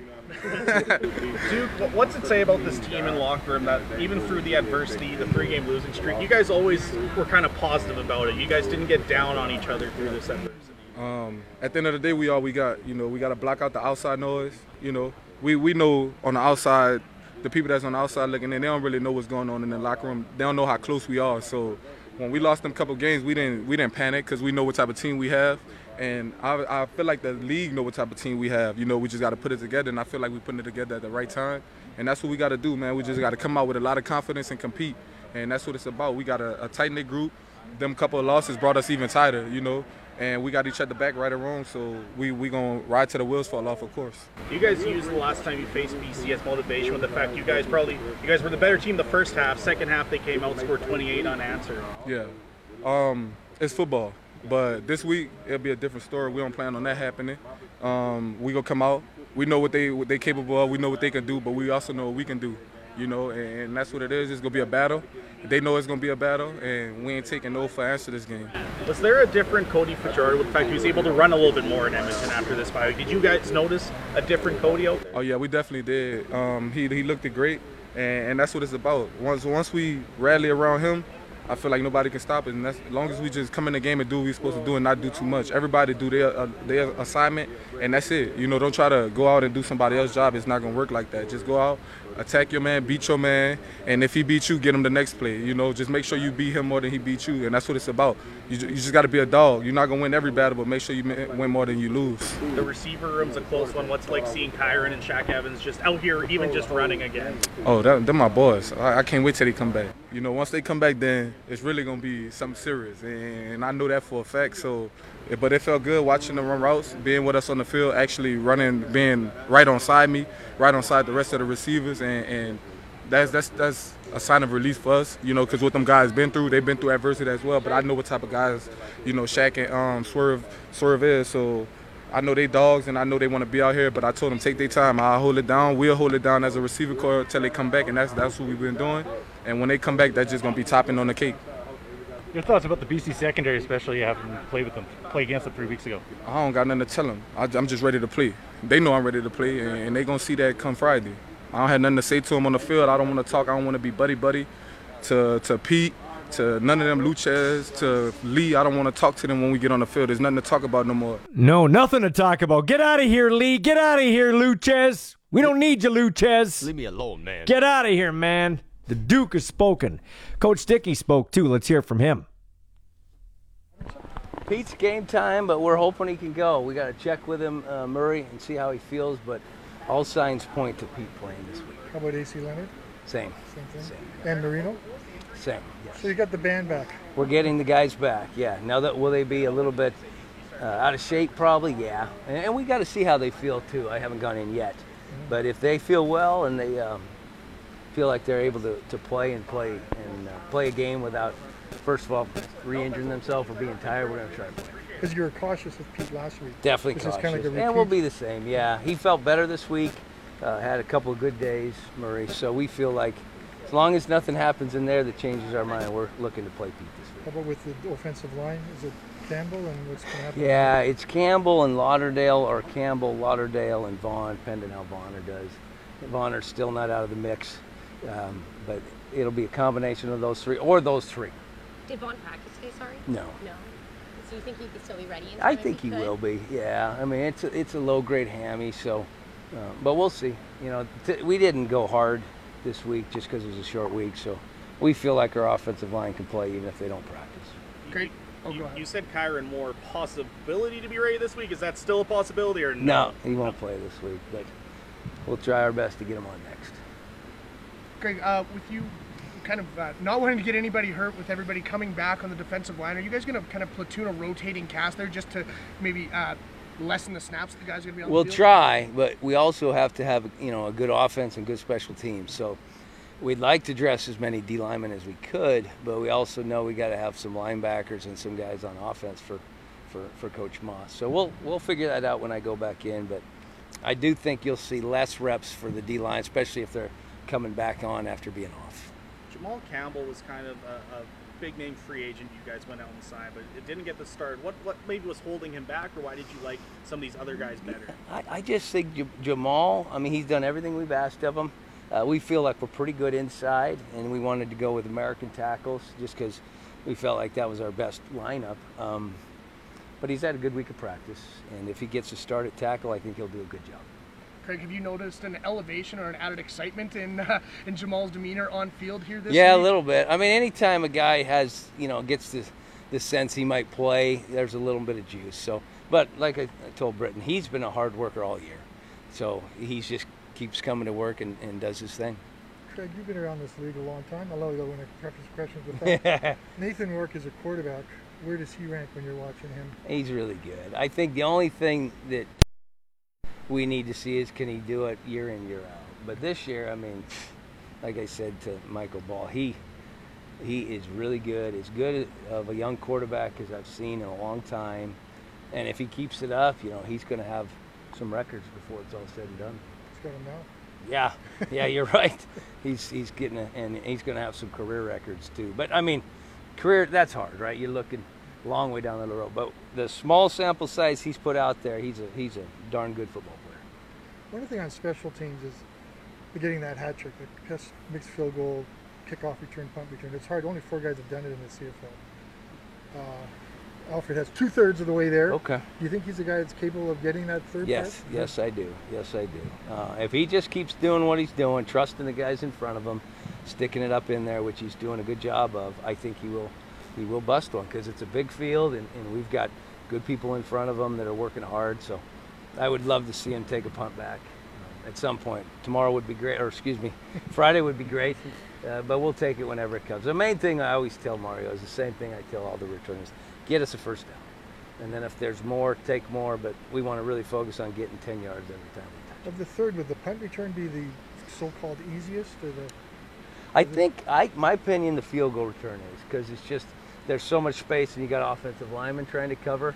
I think the second would maybe be the punt return, and I think the hardest one actually is kickoff return, because I don't know, it just seems like in the course of history there have been less kickoff returns than punt returns, but they're all difficult, and with the guys covering for each team and the punters being as good as they are nowadays, they're all difficult. So if he got another one, I think it'd be a real feather in his cap and a feather in the cap of the guys blocking. When I play back his kickoff return, it seems to be the athletes who are on the kickoff return. Because the long field, you have the, not saying defensive linemen, sure, but the more athletic guys, the more linebackers on kickoff returns, which will probably make it more difficult. Yeah, and the guys covering, everything's in front of them. Where on a punt return, you can hold them up at the line, and they're late getting down. Where there's no doing that on a kickoff. So I feel kickoff returns are even harder to bust. That being said, we've given up 2, so that tells you our cover team wasn't very good during that game. But we feel like our cover teams, to take a tangent, are getting better, and our return teams are starting to strengthen too. As a special teams guy, does it still nod you that safety that occurred in that BC? Yeah, that was bad, and we showed it this morning to the guys. 2 things: bad job by the guys blocking for Mario, and he made a poor decision probably to bring it out. So we'll keep working at it. What does it say about this team? I know even during the adversity, the first 3-game losing streak since you've been the head coach, that they didn't seem down on each other. They didn't seem to attack each other. It's still fun and positivity around. It's a good locker room. I mean, I really believe that. They care about each other, and they enjoy being around each other, and I think they trust the coaching staff. So when you have those things going for you, I think adversity is not maybe as big of a deal. It's still not good. We still don't want to have adversity, and hopefully that's it for the most part. But the reality is that's a good group in there. They trust the guy next to them, and I think they trust their coaching staffs to have their back. And is this home set going to be a little bit different because it's a divisional opponent? Plus, you've already played BC once already. Well, there'll be familiarity for sure. So we know who they are. They know who we are. So it'll come down to players making plays and doing a good job of managing the game when the clock gets late in the game. It'll be a close game, I believe. Craig, really important one. We were talking to Duke about his touchdown celebration from last week, and we were asking him what his ideal celebration snack would be. He said nachos, more cheese sauce than what he had. What's your opinion on that? What is the best stadium snack for a celebration? I think nachos is right up there, but as I've gotten older, popcorn's a big hit too. So I'm sure Duke will not be choosy. Whatever they have in the front row, I'm sure he'll be happy to sample, and hopefully he gets a little bit of popcorn and nachos this next game. We have officially run out of things to talk about midweek. We're talking about Duke's End Zone Snacks. That's funny. Somebody should set up a restaurant, Duke's End Zone Snacks. When we come back, we'll wrap the show up in a moment. This is the Sports Cage for Spreads.ca on 620 CKRM. Welcome back. We're wrapping this show up. Canada's leading Switzerland 5-3 at the World Junior Hockey Championship. Our Connor Bedard does not have a point. What a loser. God, he's not very good. He's terrible. Can you imagine being 17 and being that awesome? Jays won today. They beat Baltimore, so that's good news. They move a game and a half up on the Orioles for that wild card spot. What else? Oh, Andrew Harris's season is done. And at 35, you have to think his career's probably done. Hope he doesn't go out like that. Nobody wants to see one of the greats go out like that, except I don't like Andrew Harrison. He's a cheater. Yeah, he's a cheater. Joey Votto's out for the year. Is he? Did you see that? Yeah, he's getting a rotator cuff surgery. He has a rotator cuff tear. Just a couple days after he broke the record for most games played by a Canadian-born player. He's done for the year. Well, he's been playing for the Reds all year, so he's been done since May. That's it.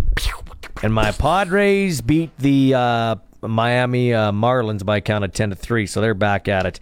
Okay, so that is going to do it for this show, which was brought to you by Spreads.ca. Tomorrow's show also brought to you by Spreads.ca. I will not be here. Now, I'll have a couple of featured interviews on this show with Aaron Anderson, with Vincent Donaldson, Anna Rashmadani, too. I'll have a few interviews taped, but Don Hewitt will be sitting in here. You'll have all your Rider news, BC Lion news as they come into town tomorrow. And, we'll have all you need to know about that big game coming up. If you missed the show, we had our CFL celebrity picks, and the police chief, Evan Bray, was in the hot seat. He took Edmonton, he took Calgary, he took Hamilton, and he took Saskatchewan for your picks. So bet all your money on those picks, according to our police chief. And we do have the Sports Cage power rankings. Lions 1, Bombers 2, Stamps 3, Riders 4. Zinger and I are in agreement there. Number 5, the Alouettes, we're in agreement there. Number 6, I have the Tiger Cats, you have the Argos. Number 7, I have the Argos, you have the Tiger Cats. Number 8, I have the Elks, you have Ottawa. Number 9, I have Ottawa, you have the Elks. So there you go. There's our Sports Cage power rankings. This podcast that you can listen to when I'm done here is going to be brought to you by CAA Travel. For my great producer, Sean Kleisinger, all our great guests who joined us, and our great fans who called in and texted in, thank you very much. I appreciate it. The show is slowly building, my friends, just like the Rider season, slowly building. This has been a Sports Cage for Spreads.ca on 620 CKRM.